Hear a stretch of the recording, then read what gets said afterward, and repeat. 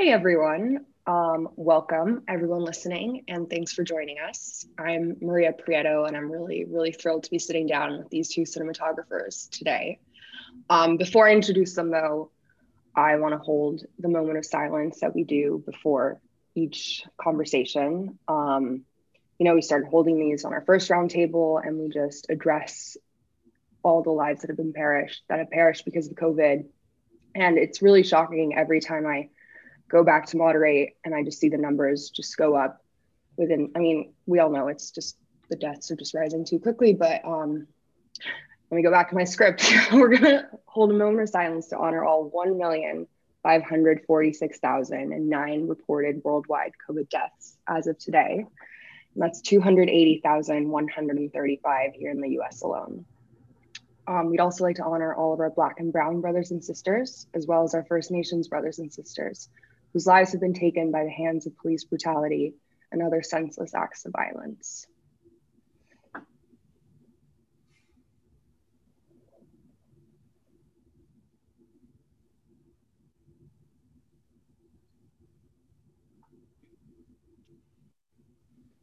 Thanks, guys. Like I said, we've been holding these from our first roundtable, and now we're kind of in another lockdown, but I know people are still working, and you have to do it with utmost safety in mind and just an awareness and an empathy for everyone around you. So yeah, now I want to introduce these two wonderful people we have joining us, these two cinematographers. We have Julia Swain and Oren Soffer, both joining us from LA. So I will be the applause, the audience applause. Seriously, welcome to Film Roundtable, and thank you both for taking the time to, to share some of your experiences with us. Yeah, thanks. Thanks for having us. I'm gonna end up leaving you guys to talk for a while, but before I, leave for a bit, I would love to hear a little bit about how you ended up here. That first time you picked up a camera, what you felt and how it kind of led you down this path. So Oren, could you start? Oh, sure. Yeah. Yeah, I don't know. I don't know when the exact Rubicon was crossed. I was into films since I was like 5 years old, and grew up watching a ton of movies. Eventually had the light bulb moment of like, people make these and you can actually be on a set and be behind a camera and behind the lights and all these other things that go into the process. I think it was behind the scenes for the Star Wars Special Edition, if I remember correctly. They released like a CD-ROM that you could watch in your computer and had a ton of behind the scenes. And it was like, oh my God, all the cameras and all the behind the scenes stuff really captured me.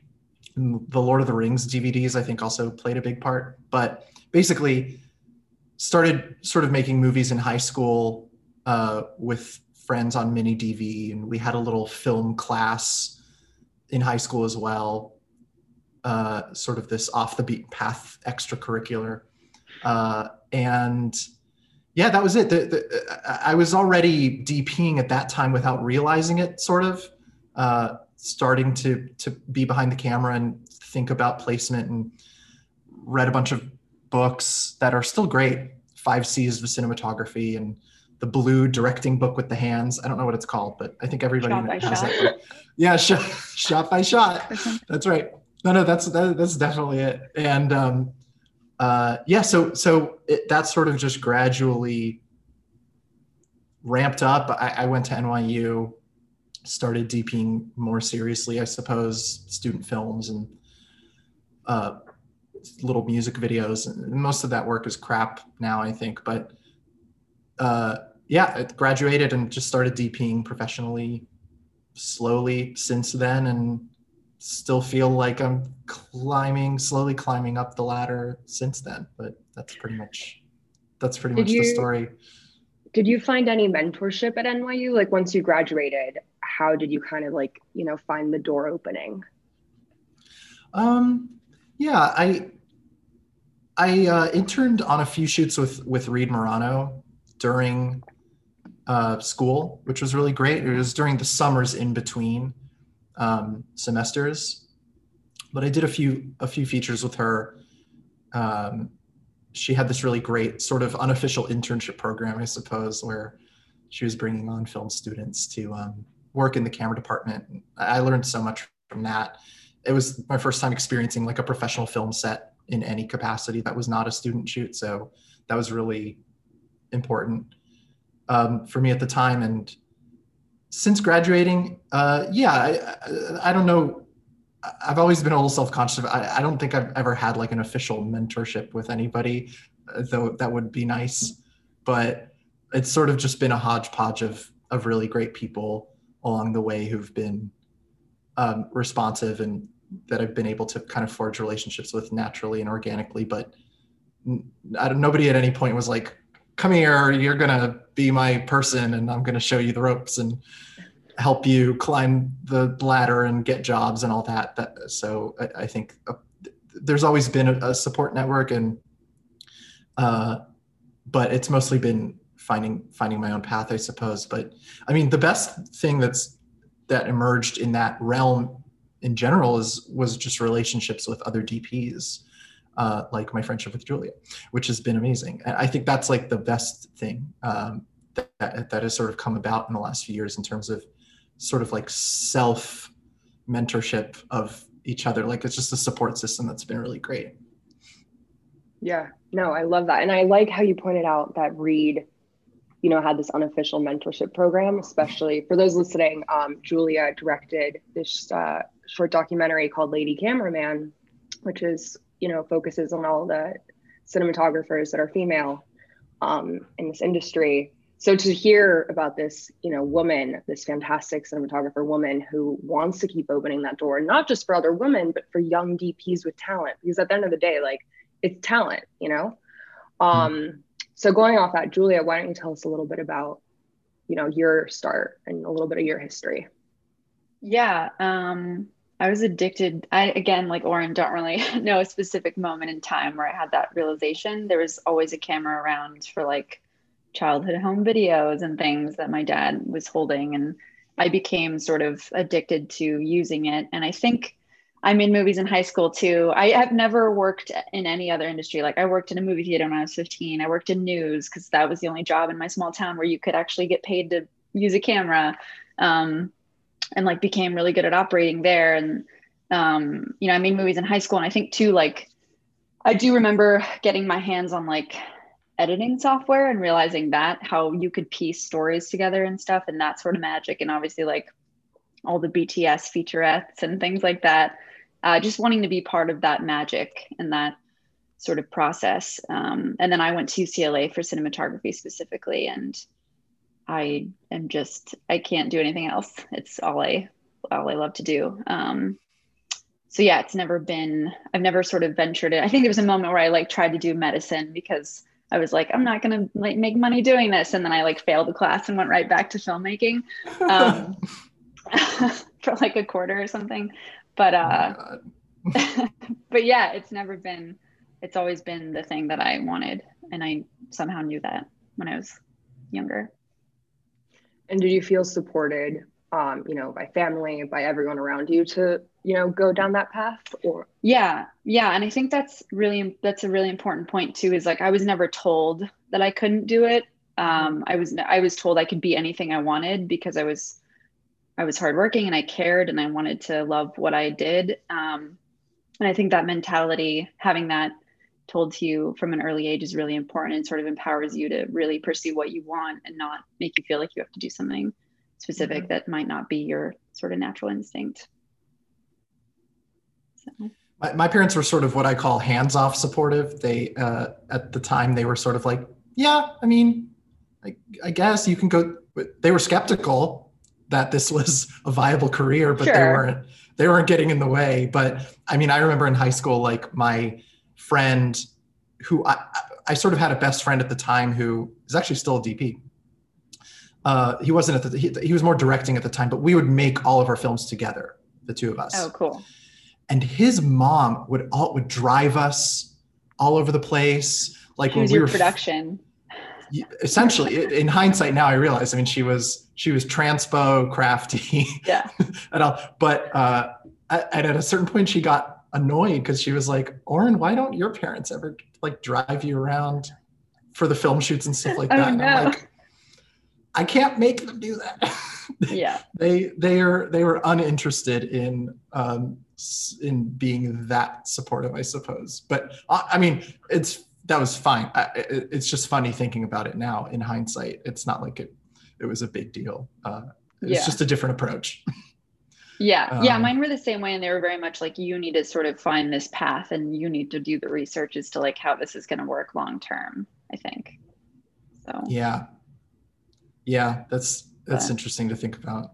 I don't know. Yeah. It feels like so much time has passed, and I don't know. Do you feel like you're set? Like, do you feel like this is it? Like, I'm a DP now. I'm done. Like, I'm on the road, or like, I don't know. Do you? I don't know how if do you I feel about that? Set, but no, yes, absolutely. I'm full-time DP now, and there's no going back. And I feel like, yes, I feel like I've done the work to get myself in that position, I guess, where it's like I can do this consistently, and I don't feel the need to like try and supplement or do something else that isn't as fulfilling. So right, it's self-sustaining. Yes. Did you feel like when you got in film school, there was like yes, I'm doing something right, and now I get to go like study this specifically? Was like, did film school in New York feel like a milestone to like your younger self in a way? Yeah, I mean, it did, but this is what's funny is in hindsight, it feels so naive. Like, of course, along the way, right? That's the thing. Along the way, each one of these things felt like a milestone. But I guess what I was getting at with the other question was like, I feel sometimes like I'm like, am I on the right path? I mean, DPing is not in terms of like, am I on the right path for DPing, but it's like, am I where I want to be with my career goals? right and now. Am I doing the stuff? Yeah, like where I am right now. It's sort of just like as I'm on the journey towards doing like shooting the stuff that I want to shoot and working on the projects that I want to work on. I fluctuate between feeling really confident about what I've done so far and how far I've come in the past few years and so on. And then on the flip side is like looking ahead at where I want to be and it feeling so far away. And I don't know, that dichotomy always pushes and pulls sometimes. But then when I take a step out of it, it does feel, I do feel good about it. And I can identify the milestones along the way. Right. And film school at the time was huge because I didn't grow up I grew up in the States when I was a smaller kid, but in middle school and high school, I was in Israel. So all of this felt very far away. It's like movies coming from across the ocean and watching the Oscars at 3 a.m. And there's a whole other lifestyle of being into film when you kind of live far away from even just the US. But knowing that I wanted to be a part of it and then getting to film school, that was like a huge monumental thing at that time. I was like, I'm moving to New York City and I'm here and I'm surrounded by all these other people who also like movies. And it felt really, really monumental. And then in hindsight, now that I think back on it, it's sort of like, oh, I was so naive and didn't know what I was doing. I didn't know what I was doing when I graduated from film school. And it took a couple of years of figuring out even just how to build a career. I mean, no, I guess a little shade to film schools, but not intentional. It's not their fault. I don't know about UCLA. I'd be curious to hear actually, but I did not leave NYU really super prepared for career building. No. Okay. there was I mean, there's so much you don't talk about in film school that you're then left to sort of fend for yourself and figure out. So I agree. And it's funny because when you graduate or you get to that point of like a new chapter, you're like, my reel was so hilarious when I got here. And now I'm like the big shit. And then, and now looking back at that, I'm like, I didn't know what I was talking about. Like I did not, so I think it's like, and I probably think it will always be that way, I like think so. yeah. No, I think you're right. I don't know. The talking about the mentorship thing. I mean, again, I always wished I had like an official mentor, but it's been okay. But there have been a few people along the way who've been, and still now obviously, who are very supportive and always there for questions and just to bounce thoughts and ideas off of. And those people, I feel like, all consistently say, and these are people who are more established, Yeah. they all consistently say the same thing, where it's like, you're never really satisfied. Right. And those people, I'm in your same boat of just like, there's a bunch of mentors that, answer those questions. And those people are the ones that sort of fill those gaps of like, what do I do when I go into an interview? What do I, like all these different things that you don't really talk about in film school. Those, mentors sort of filled those gaps, I guess, for me. That's good. And like, how did you like find them? How did it come about? Some of these relationships, do you think? I think it was, I guess I would say it starts from like knowing what work I like or things that I'm drawn to, like films I'm drawn to, or, we had a great program where we'd have a very, very established DP like Dan Mindel or Mandy Walker or somebody come in and stay with us for the year and come throughout the year and teach us very hands-on things. And so you build relationships from that. I think that is one great thing about the education was like being connected to that network. But yeah, all kinds of ways, crossing paths in random ways and just getting to know the people that you sort of feel connected to in the work a little bit. How about you? Yeah, the UCLA thing is so funny because we were always so jealous of that. I think USC does something similar where they have a DP in residence or something, but we had some great cinematography professors. I don't want to kind of downplay that, but they were New York based and they sort of came from the New York TV world.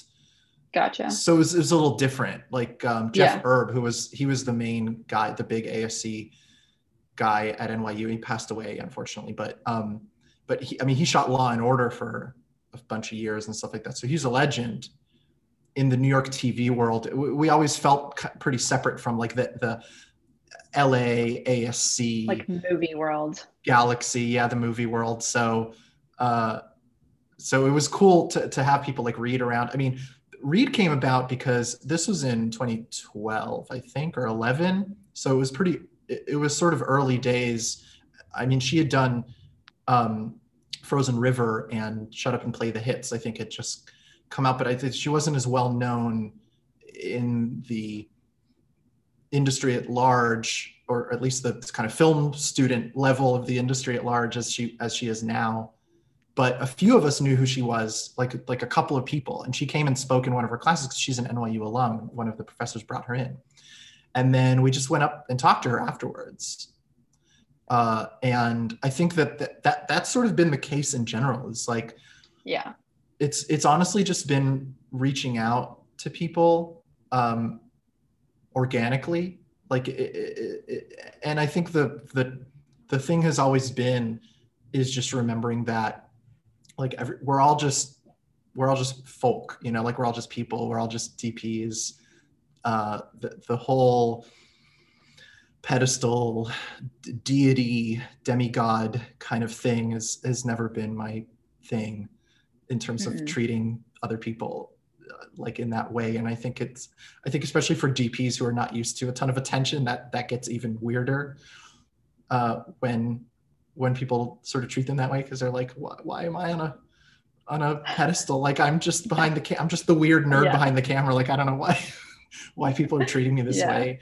Like, anytime you go to the ASC open house or something, you see Roger Deakins like lines of but he's like uncomfortable in the corner. Like, no, I just want to be a wallflower and be left alone. But anyway, it's funny and it's the film school thing it's sort of one of the downsides, I guess. Like, I get why it happens, but I think I always felt it in NYU, at least, this pull between like you want to create a really supportive, creative environment where everybody's ideas are encouraged, and the focus is on the work, and nothing's invalid and nothing is wrong, and so on and so forth, which is a great creative environment for people to create a ton of work and learn and grow and make mistakes.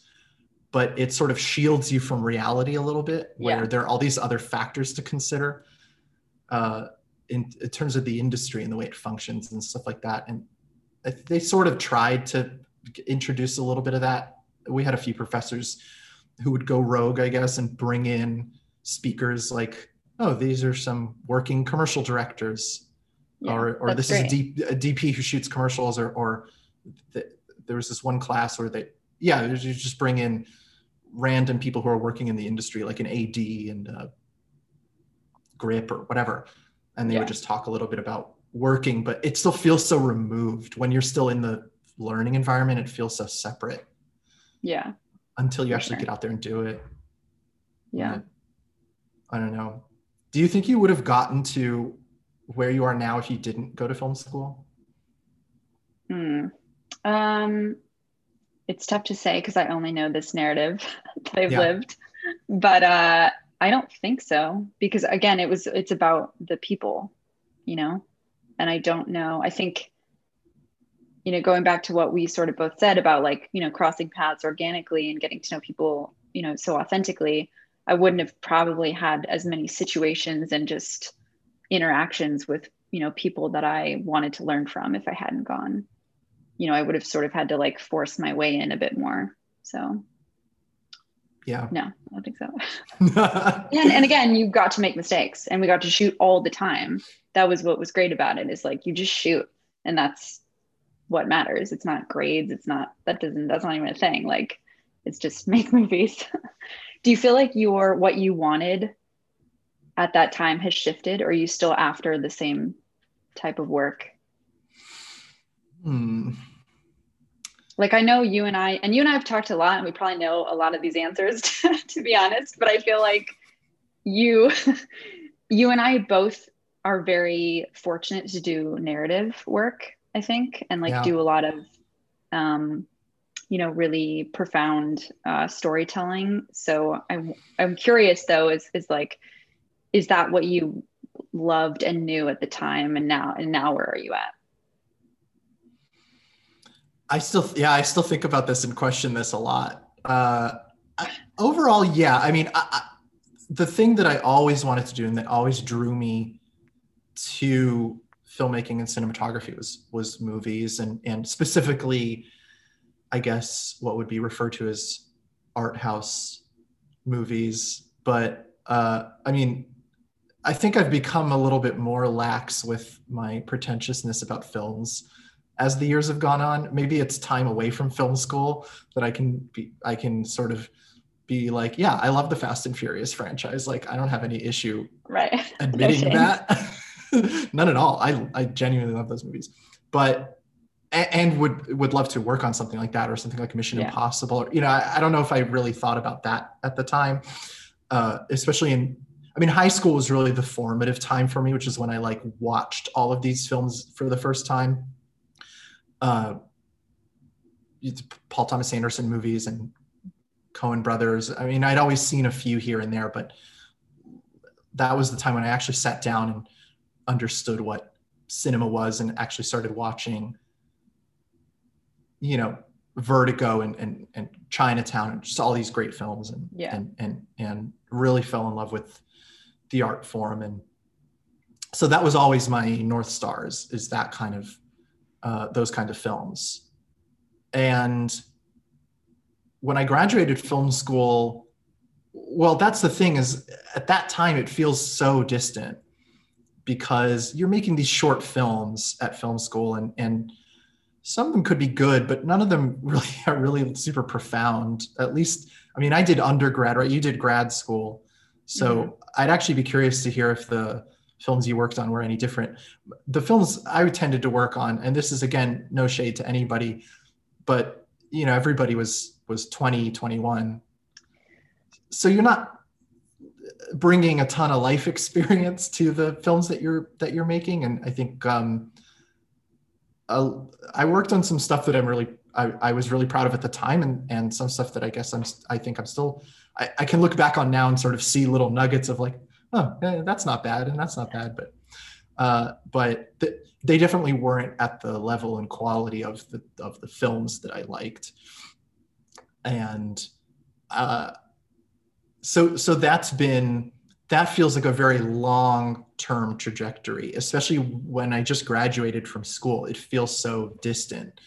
And you're like, oh, the first goal is even just to shoot some indie films. Like even that alone feels like this Herculean task to climb this mountain of like, how do I even shoot anything, a feature of any kind at any budget level? And the bigger stuff felt so far off, and it still does, to be honest. But after graduating, I did sort of discover the commercial world, which I had zero connection to in film school at all. It was like a bad word that you couldn't say.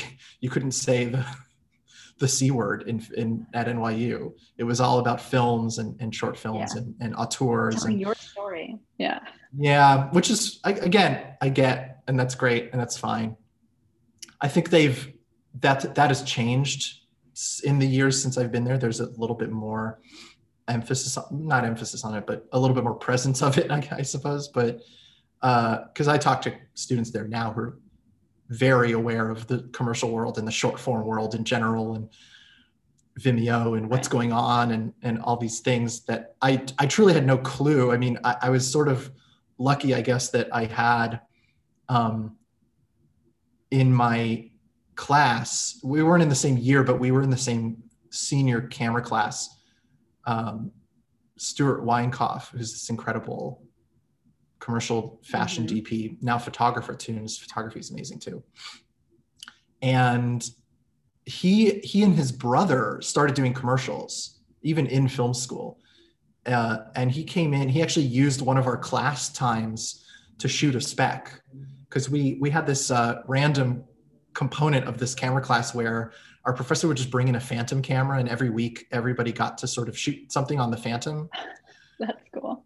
Yeah, and most people, not knowing what to do with any of this stuff, were just like, okay, let's just, I don't know, throw some things at each other in slow motion. Like there was no plan, but Stuart came in with a script. He's like, I'm going to shoot a spec. It's going to be this bow and arrow thing, and there's glitter on it, and it's flying everywhere. And I was sort of looking at that in awe of, I would have never even thought of doing something like that at the time. In hindsight, that was so smart. Like, I really wish I did more of that. I wish, same. Yeah, that's my biggest regret, honestly, is not doing, or just not even having any awareness of like short form stuff, really, commercials, spec commercials. Yeah, and now I feel like people are known for that stuff.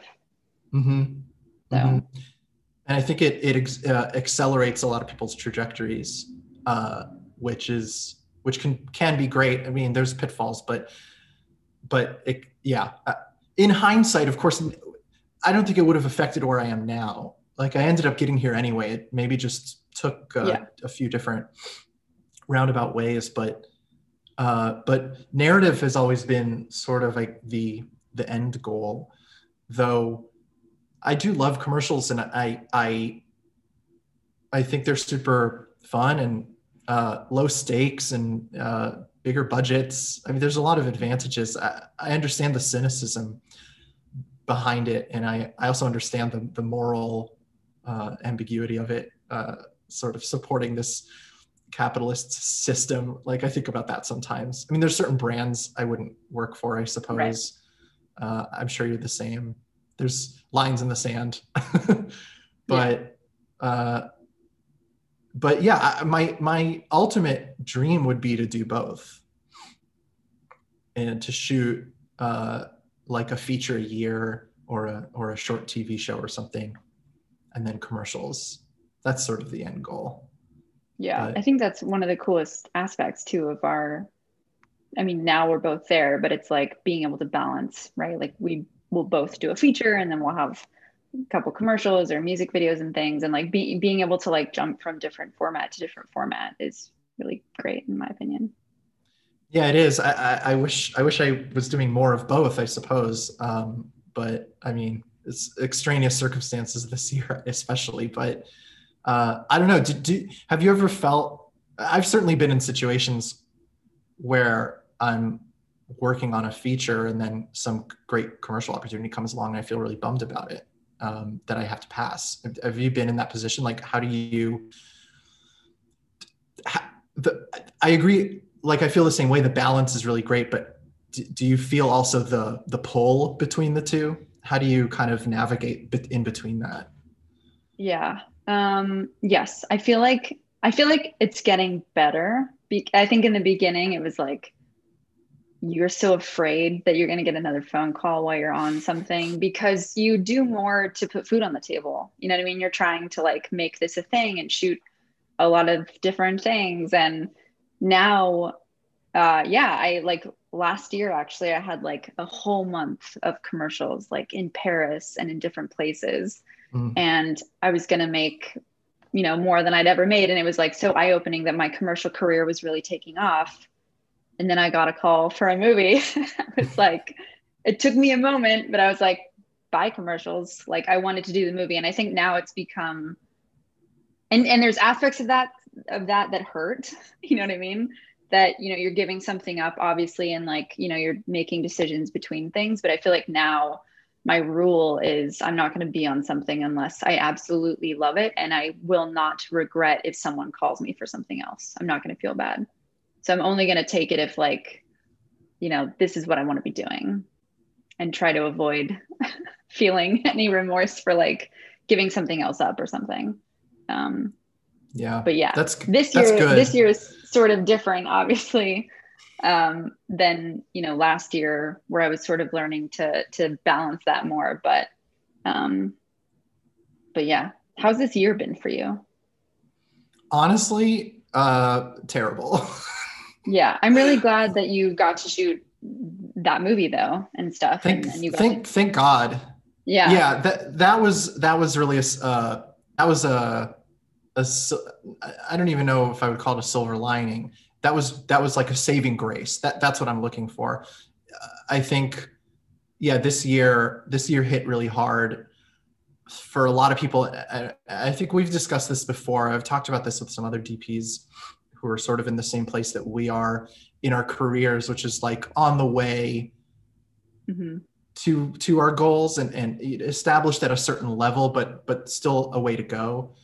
And it really felt, especially at the beginning of this year, like the bottom just fell out of like finally feeling over the last couple of years that I was actually gaining some momentum, and then it just disappeared completely and hasn't really recovered since. Even since shoots resumed, things have still been really, really slow, and it's okay. Like, there's extraneous circumstances, obviously.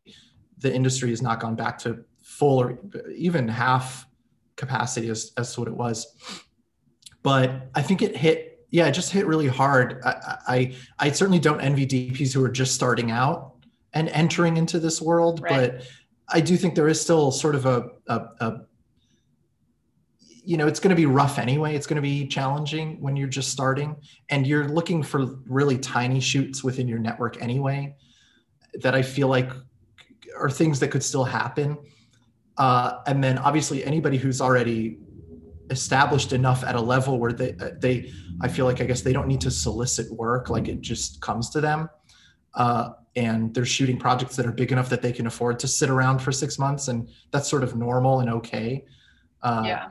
That's another category. And then we're sort of stuck in the middle here, where it was like, I do still feel like I have to work to get work. And having that bottom fall out was really rough. But yeah, the feature that I shot in October was really great to have that. Like, it's the one reason I don't feel super down about this year. is because I had that one project and it was 2 months and it was a prep and shoot. And it was really great to just have something to dive into. But even then, I had a couple commercials pop up during that. And I loved the project that I was working on. So I know exactly what you mean in terms of like, I like this project enough that I don't feel any regrets of turning anything else down, because I'm focusing on this thing now and it's good and I like it. But I always do still feel a little tinge of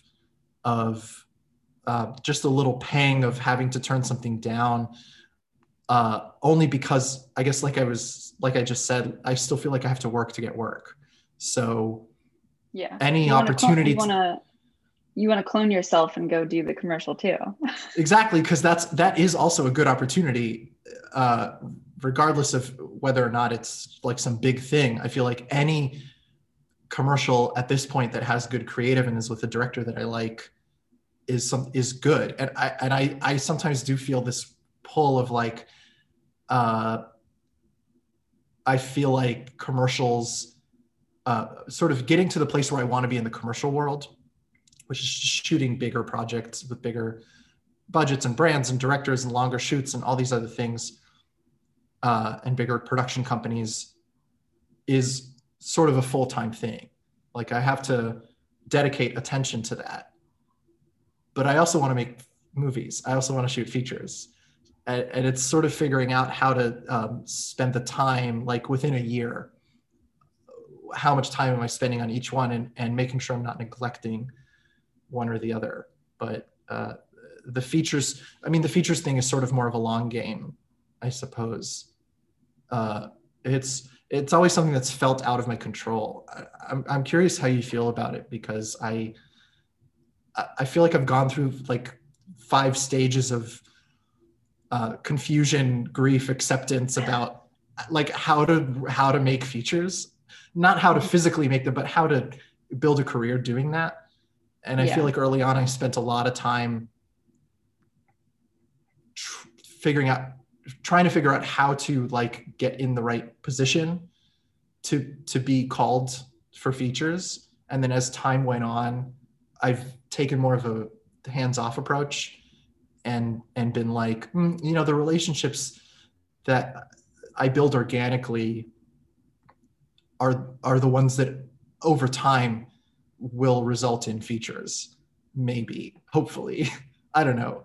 How do you view the whole thing? Like how hands-on with building a features career do you feel like you are or have to be in terms of pursuing opportunities and stuff? Yeah, I feel as you do, like it is a bit out of my control. I feel like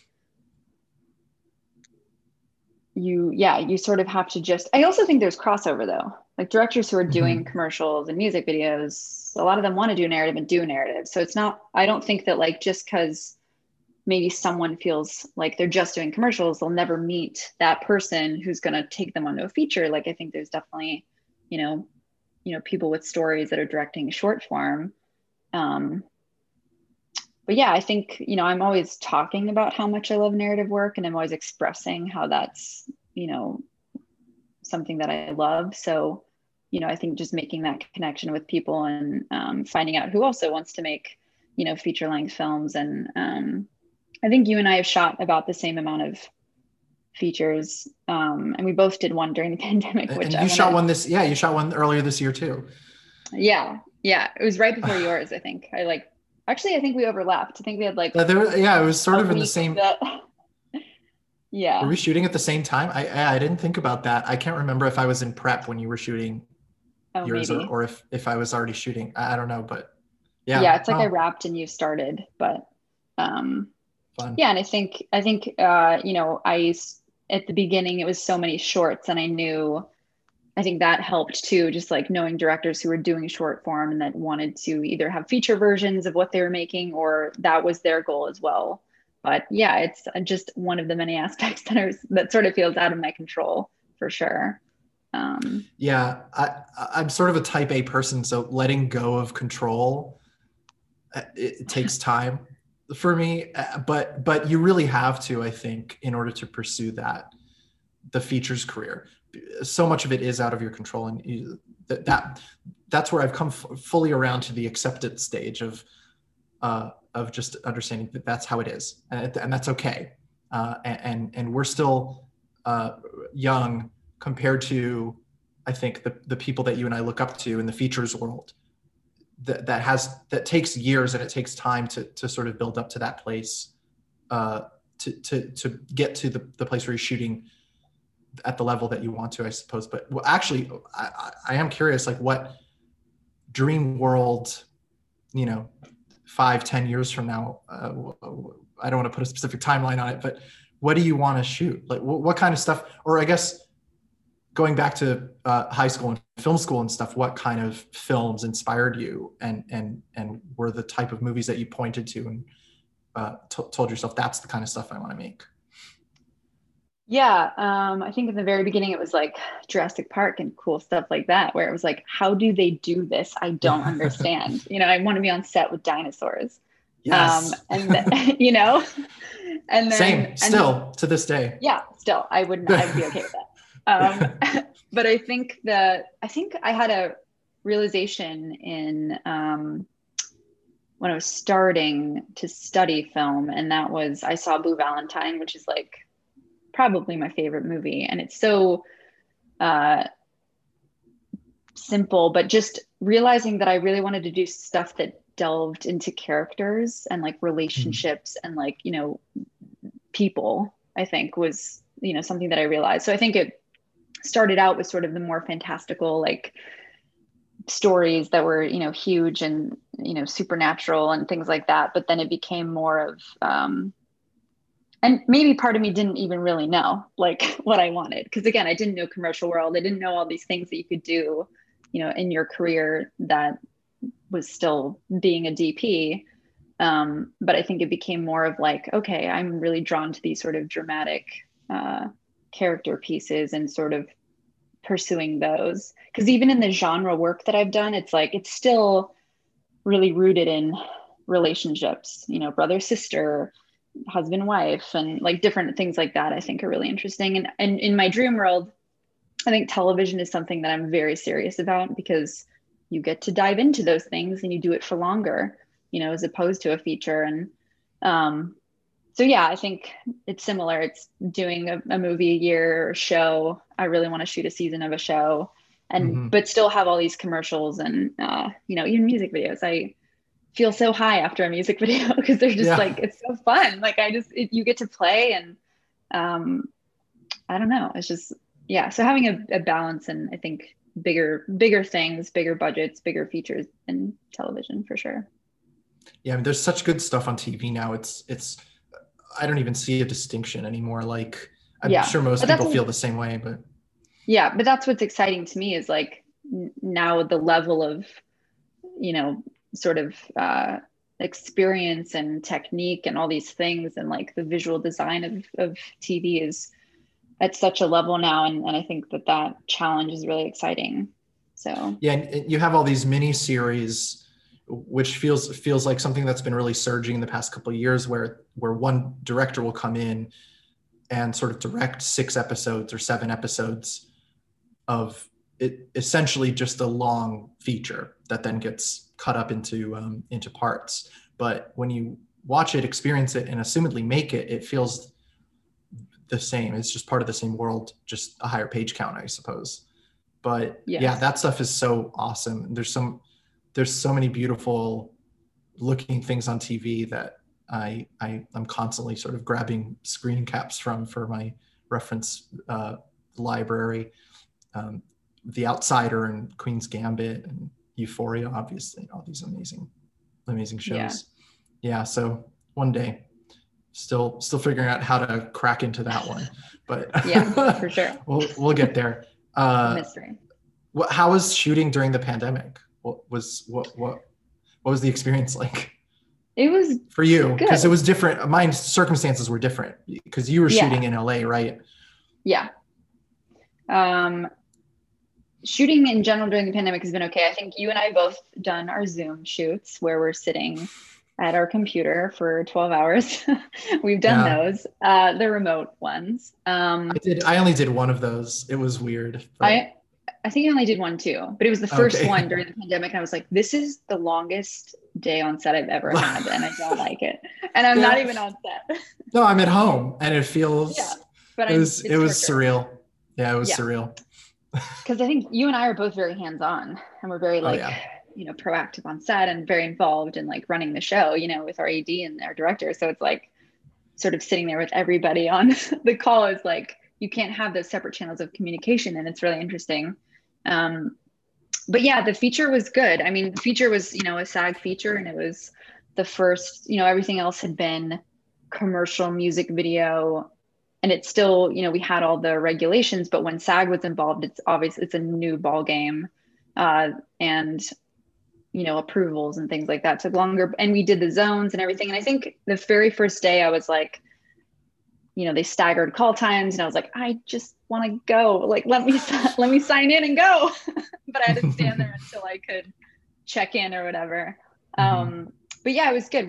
You get into the rhythm, and you guys, the protocol and everything becomes, zone, it's a red zone. And so it didn't really slow us down. It felt very like we were working at the speed we usually work, with all the precautions, and you get into a groove, and it felt safe. And I think, a thing I keep saying is like, I really do think we are proving we can do this safely.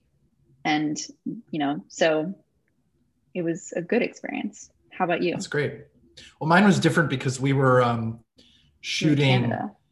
We were in Canada, and we were shooting. We were in 4 hours north of Toronto in a small town. So we did a bubble, like an NBA style bubble, where the cast and crew were all at the hotel. Nobody else is at the hotel. We had no contact with the outside world except for a runner that would get stuff and then drop it off in the sliding doors at the front of the hotel, sanitize and leave. And yeah, I mean, it was surreal in its own way, because we were sort of trapped in this shining hotel and then only going to set and coming back. And that was just our existence for 2 months. But it was very safe as a result. I mean, even with the bubble, we still tested every week, and everyone wore masks and PPE, and we didn't have any positives at any point. So it worked. But it was definitely unique and easy enough for myself and the director and some of the other people, because we're young, I guess, not necessarily single, but family. No, we don't have families with us. I think it was a little rougher for some of the local crew who came up from Toronto and were leaving behind families and stuff like that. It's definitely not long-term sustainable, but for the short term, the bubble was definitely super safe. But yeah, it's challenging, and I know it was expensive for production too. So I feel for that.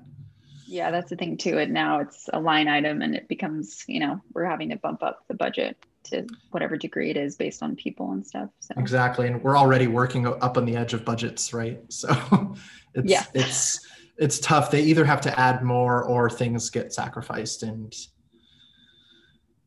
yeah, I don't know. Bigger budgets is definitely a long-term goal for me, for sure. Like I understand. I love independent films and lower budget films. I think there's like amazing stuff to be made in that world. And if the script is amazing, then it doesn't matter what the budget is, as long as it's matched well to the script. But long term, I'd love to work on bigger budget stuff, for like bigger films and stuff like that. I don't have any romanticism for staying in a small budget world as much as maybe some other people do. But I don't know. Do you feel that way too, or are you like, yeah, give me $100 million movie, I'm down? Yeah, I definitely feel ready and capable and eager to do the bigger things. Like, yeah, if you give me that today, I will totally execute and deliver. But yeah, I feel the same way. I love the spirit of independent film and the intimacy of it. And, I think there's something to be said for smaller crews sometimes, and, efficiency in that degree. But yeah, I definitely, I think you and I both strive for just a bit more to let us sort of play and execute things in, with bigger scope maybe in that storytelling. So yeah.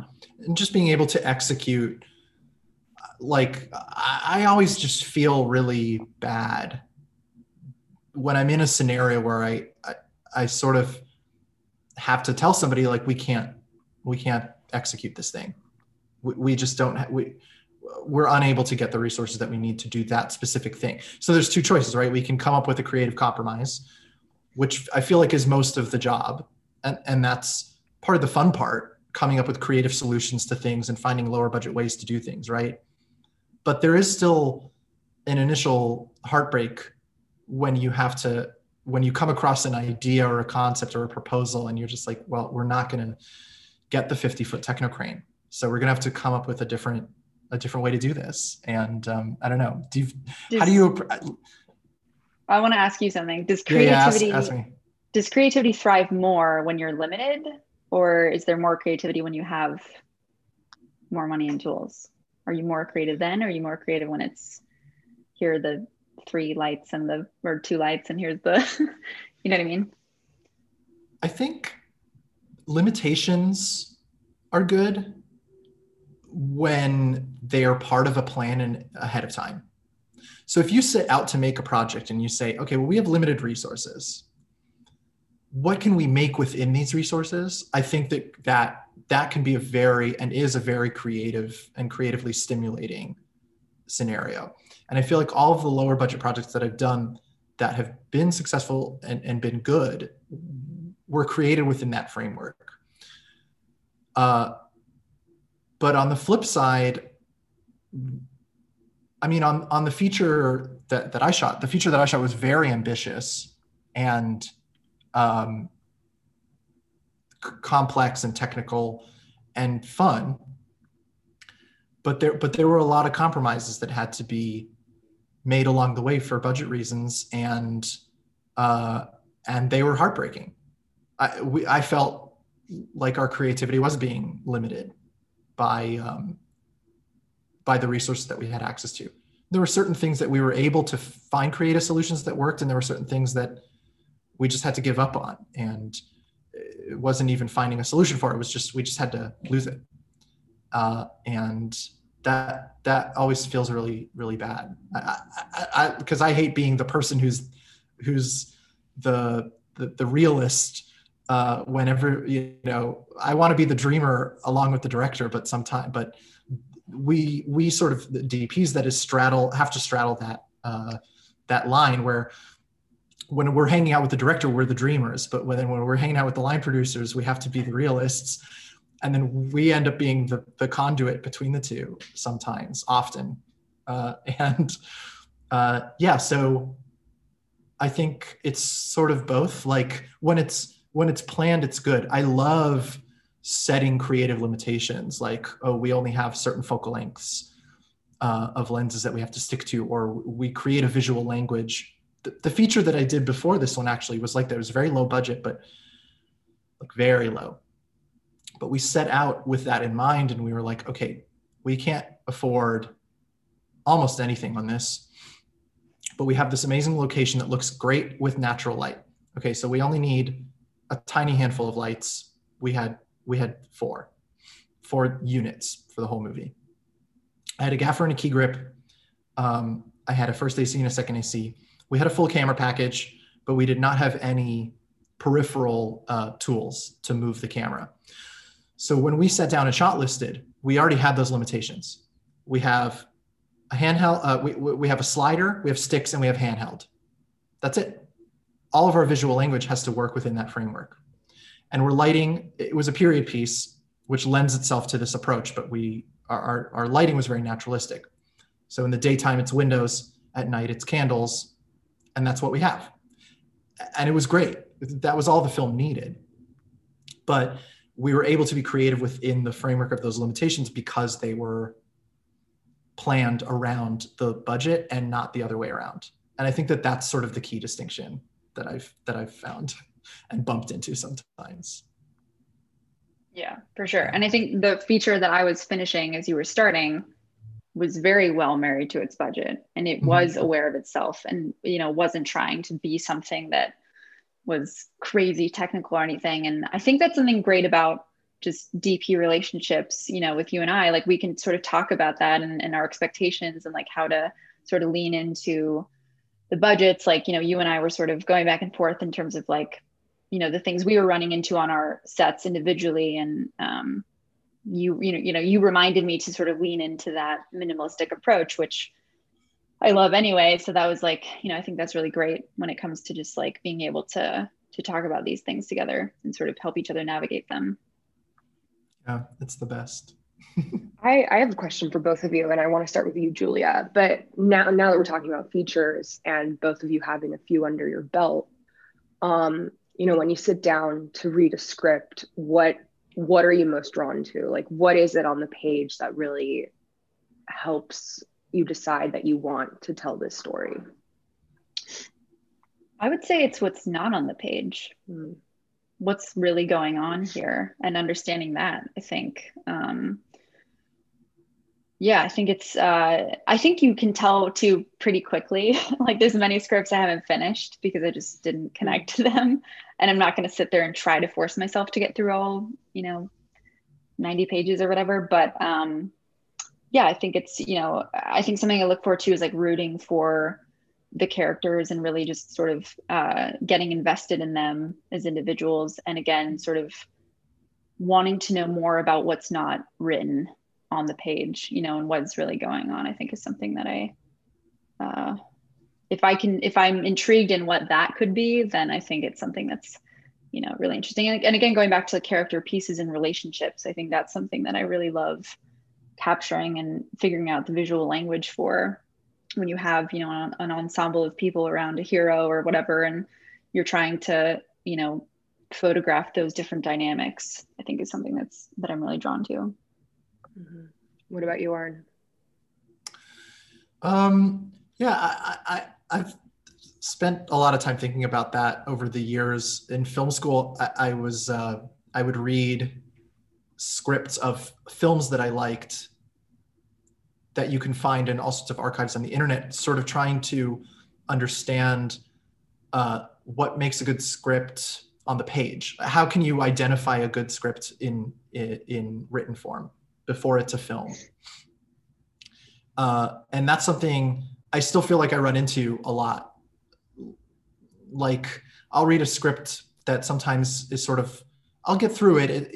I have the same threshold as Julia. Like, if a script is boring or not engaging or something like that, and you find yourself distracted even while reading it, that's an easy kind of move into the pass pile. But if something does at least get you to the end of it, but you're still sort of left a little sort of like, well, I mean, this could be a good film. Like, I see a version of it in my head that's good, but I don't know for sure. That's where it can get a little bit more ambiguous. And I think maybe I'm still figuring out how to thread that needle.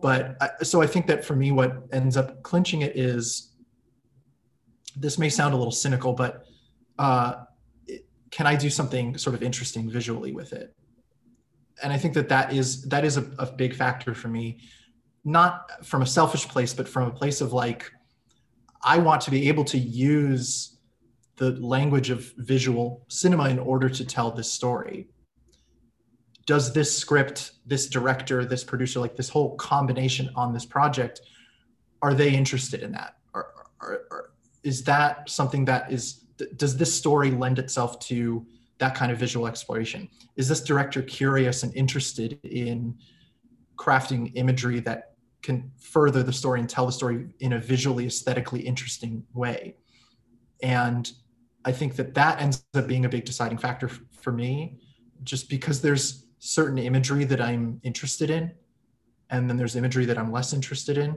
And I know Julia feels the same way about this, I think. Like, we're aesthetically attracted to the things that interest us in terms of camera, placement, lighting, shadow, all of these things. And it's sort of like, can I create that within this world? If yes, then this is something that I'm interested in. And if this is a script that is, I don't know, it doesn't lend itself to that kind of visual exploration and is sort of iffy, I guess, then that's an easy pass. But I guess I would. A good test that I found is I read one on a plane and it distracted me from turbulence and I forgot I was on a plane and I was like, I should interview for this movie. There you go. That's the that initial. in. Yeah, that's the initial filter, right? Like, does this script grab me enough that I get to the end of it without noticing that I've just read the whole thing in 45 minutes? That's the goal. That's the dream, to read stuff like that. Yeah. Julia, earlier in the conversation, you guys were talking about film school, and Oren asked if you feel like you'd be where you are if you hadn't gone to film school. And it's hard to tell, obviously, but at the end of the day, it's the connections that you make in film school that are so important. But my question to you is, what advice would both of you, so I'll start with you, Julia, but what advice would you give high schoolers who are interested in applying to film school, or in your case, you went to grad school, but how do you make yourself stand out when you're applying to these programs? When you're applying, I think, if you really want it, you will, I think, sort of trying to find a way to capture how much it means to you. I know that when you apply to school, and I went to undergrad for production also. So I've been like in a lot of, and I just applied to UCLA to like see if I could get in because it was cinematography specifically. But grad school is a whole different conversation. It's like AFI or any of those things. But I feel like really when you apply, you usually write like a statement of purpose or something of like, this is why I'm qualified. And I think really honing in on what you love about it and why you want that. And it's something that's really important to get across. And, if you have photographs or any visual portfolio, I think really, showing those and talking about who you are and where you come from. Because I think also that stuff makes us who we are as artists. So I think it's like, if you are good at telling your story and good at expressing why you want to pursue this thing, it's a no-brainer. That didn't make any sense, but Oren, what do you think? It did. No, it absolutely did. It made perfect sense. I mean, NYU undergrad, this is probably the case with most undergrads. Doesn't require film experience. So right. The application, people can send in short films, but they can also send in photographs or short stories or pretty much anything creative that they've done. Grad school didn't require that either. It was like really from all life. Yep. Even the cinematography concentration. Yep. Wow. Very interesting. So they really taught you they're starting from baseline. Yeah, that's interesting. I mean, I think it was a visual portfolio. Sure. It was like you had shot some stuff maybe, but like directors were like lawyers and all kinds of things. So I think it's like your story. Right. Yeah. I guess NYU grad school for the overall program is the same. Most people there were like former bankers or physicists or all sorts of, everyone had a different background. Grad school is fascinating. But for undergrad, I think it's everything you said is spot on. It's like demonstrating intellectual and creative curiosity. I think that's the main thing. And just showing that in your statement or whatever you need to hand in these days. And the question behind the question was that, at least for me, I feel like the reason I needed film school was because I really thrived in that structure of being able to make mistakes and learn along the way and shoot all these student films without stakes or consequences. Like that was really important and formative for me at that time, because I'm not a particularly, or especially at the time, maybe I've become more as time's gone on, but I was not a particularly social or gregarious person. And I always sort of envy and am awed by people who are able to sort of break into the industry without going to film school and without having that structure. Like the people who just have the gumption and the sort of interpersonal skills and the ambition to find their own way is really inspiring to me and amazing. ultimately, I think that that's like the one piece of advice that I would give to like someone who is sort of at that crossroads deciding whether or not they need it, is it's like, if you thrive with the structure, film school has a ton of advantages in that regard. And obviously also you end up meeting, it just gives you that structure also to meet people and meet your future collaborators and forge these friendships and relationships and collaborations that are really important. But there's plenty of people who have forged their own way without it. And I'm impressed by that. And I don't think I could have without the structure. Mm-hmm. That's just me. Earlier, you were both talking about this year and how it's been for both of you. And, you know, it's safe to say that this year has been really tough, especially, I mean, in the film industry where you're just jumping around from project to project and suddenly you're like, oh my God, it's been 3 years and I haven't had a vacation. But I'm curious, you know, with so much downtime this year specifically, or just in downtime in general, Oren, I'll start with you, but how do you stay creative? How do you feel like you're still flexing those muscles? I'll be honest, for a long time, I felt like I wasn't, especially in the first lockdown, in March, when everything just shut down. There's just no work and there was no work on the horizon. Everyone, just closed everything and we're like, we'll see what happens in June. Those few months were really surreal. I sort of, I don't know. I mean, Julie and I spoke. I would talk to other people on the phone. I would go on little walks, play video games. I didn't touch my camera, like my personal stills camera, in months during that period. Like it was just collecting dust. It was very weird. I guess the one outlet of creativity that I tapped into that wasn't generating creativity, but absorbing creativity, was obviously just able to watch a lot more movies and TV shows, which I've still been doing as relative lack of work has been my life for the past couple weeks. So I just watch a ton of stuff, and there's so much good content out there, and being able to go back and watch classic movies on Criterion Channel, or even this is so random, but Peacock, the streaming network, has a ton of classic films on it, and HBO Max has a ton of classic films on it. Peacock is free. It's like no excuse why people shouldn't fire it up and watch Casablanca. So we have all this access, all this great material on television, specifically just on Netflix and FX and all these other channels. So that's been the one thing that I've sort of clung to even more than in previous years. And something that I've always been surprised at how few people do. Like I share my sort of viewing list every month of movies that I've watched. And sometimes I'll get replies where people are like, well, I don't know, I'm so impressed that you have the time. I haven't watched a movie in 3 months. And I'm just like, how do you, this is from filmmakers. And I'm just like, I don't know how you thrive in this industry and feed yourself creatively without watching movies all the time or TV shows. I don't know.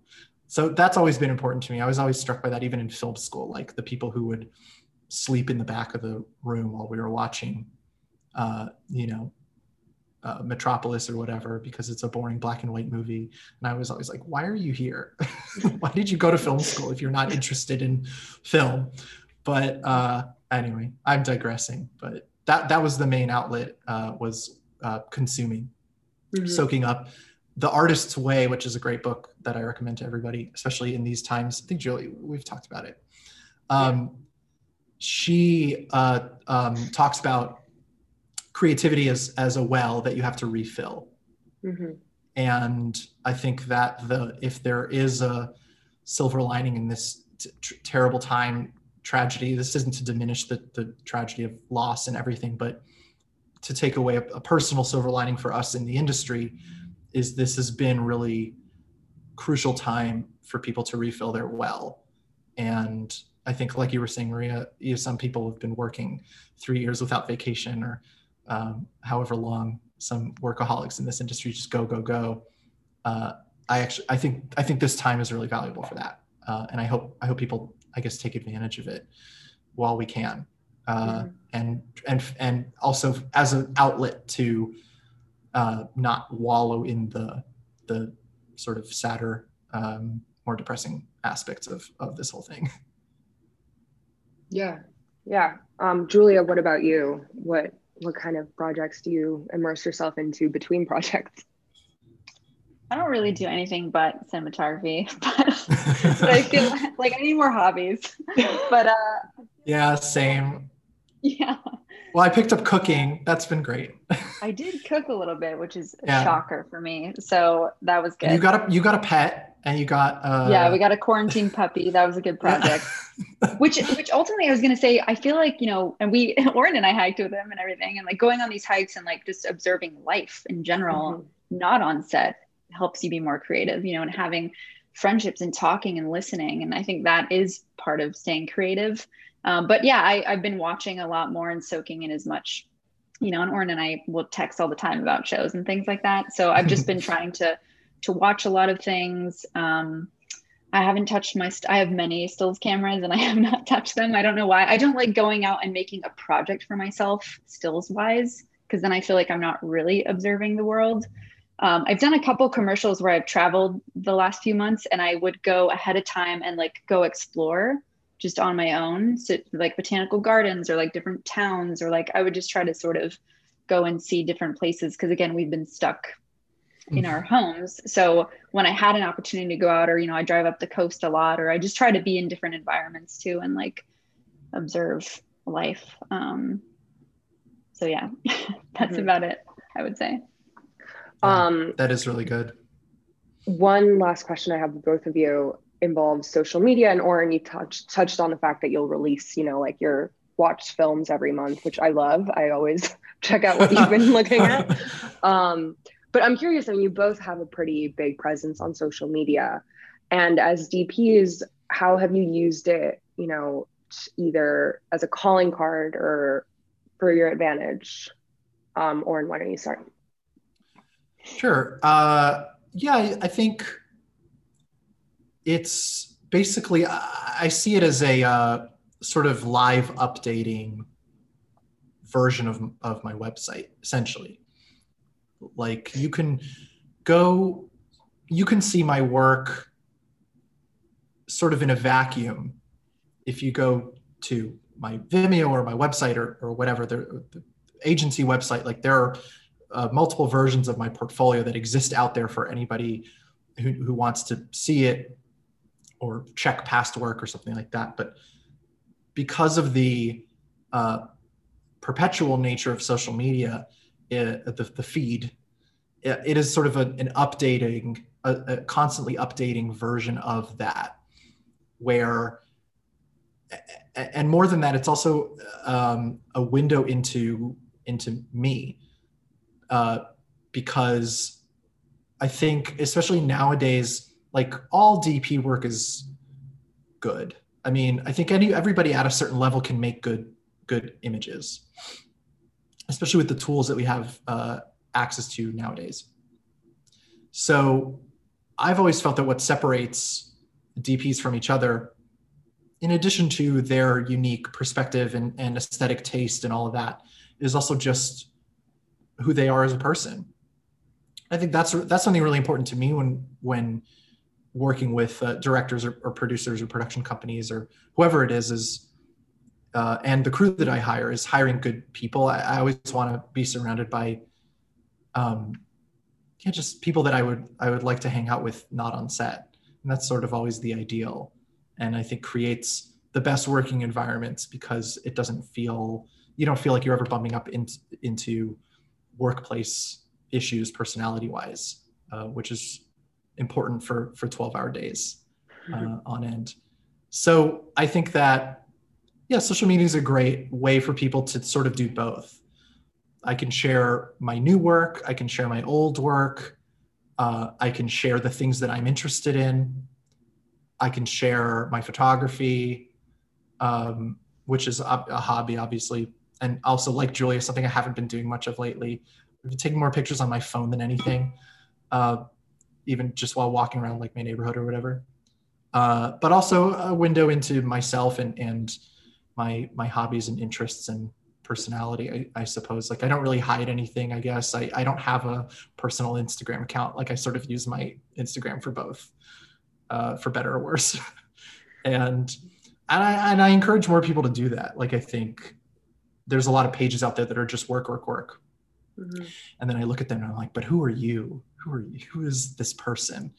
That's what I would look for if I were looking to hire somebody. So I'm hoping that other people feel the same way when they're looking to hire me. No, it is interesting you say that, because that is something that I love about your page, is that it's not only beautiful in the imagery that you're sharing, but it's a human behind it, you know? And so many DPs that I follow on Instagram are just like, I don't know one single thing about them or like what they're about. But with you, I feel like I genuinely, you know, get a glimpse into your thinking about life, which again is really important when you're looking to hiring someone. Is, can I like this person? Do I like who they are as a human? I would hope so, yeah. Oh, what about you, Julia?